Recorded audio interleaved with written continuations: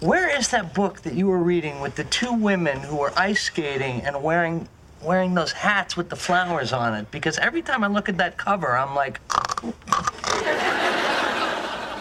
It is in the living room where there is also a light, and no one will kick you in the shin. What?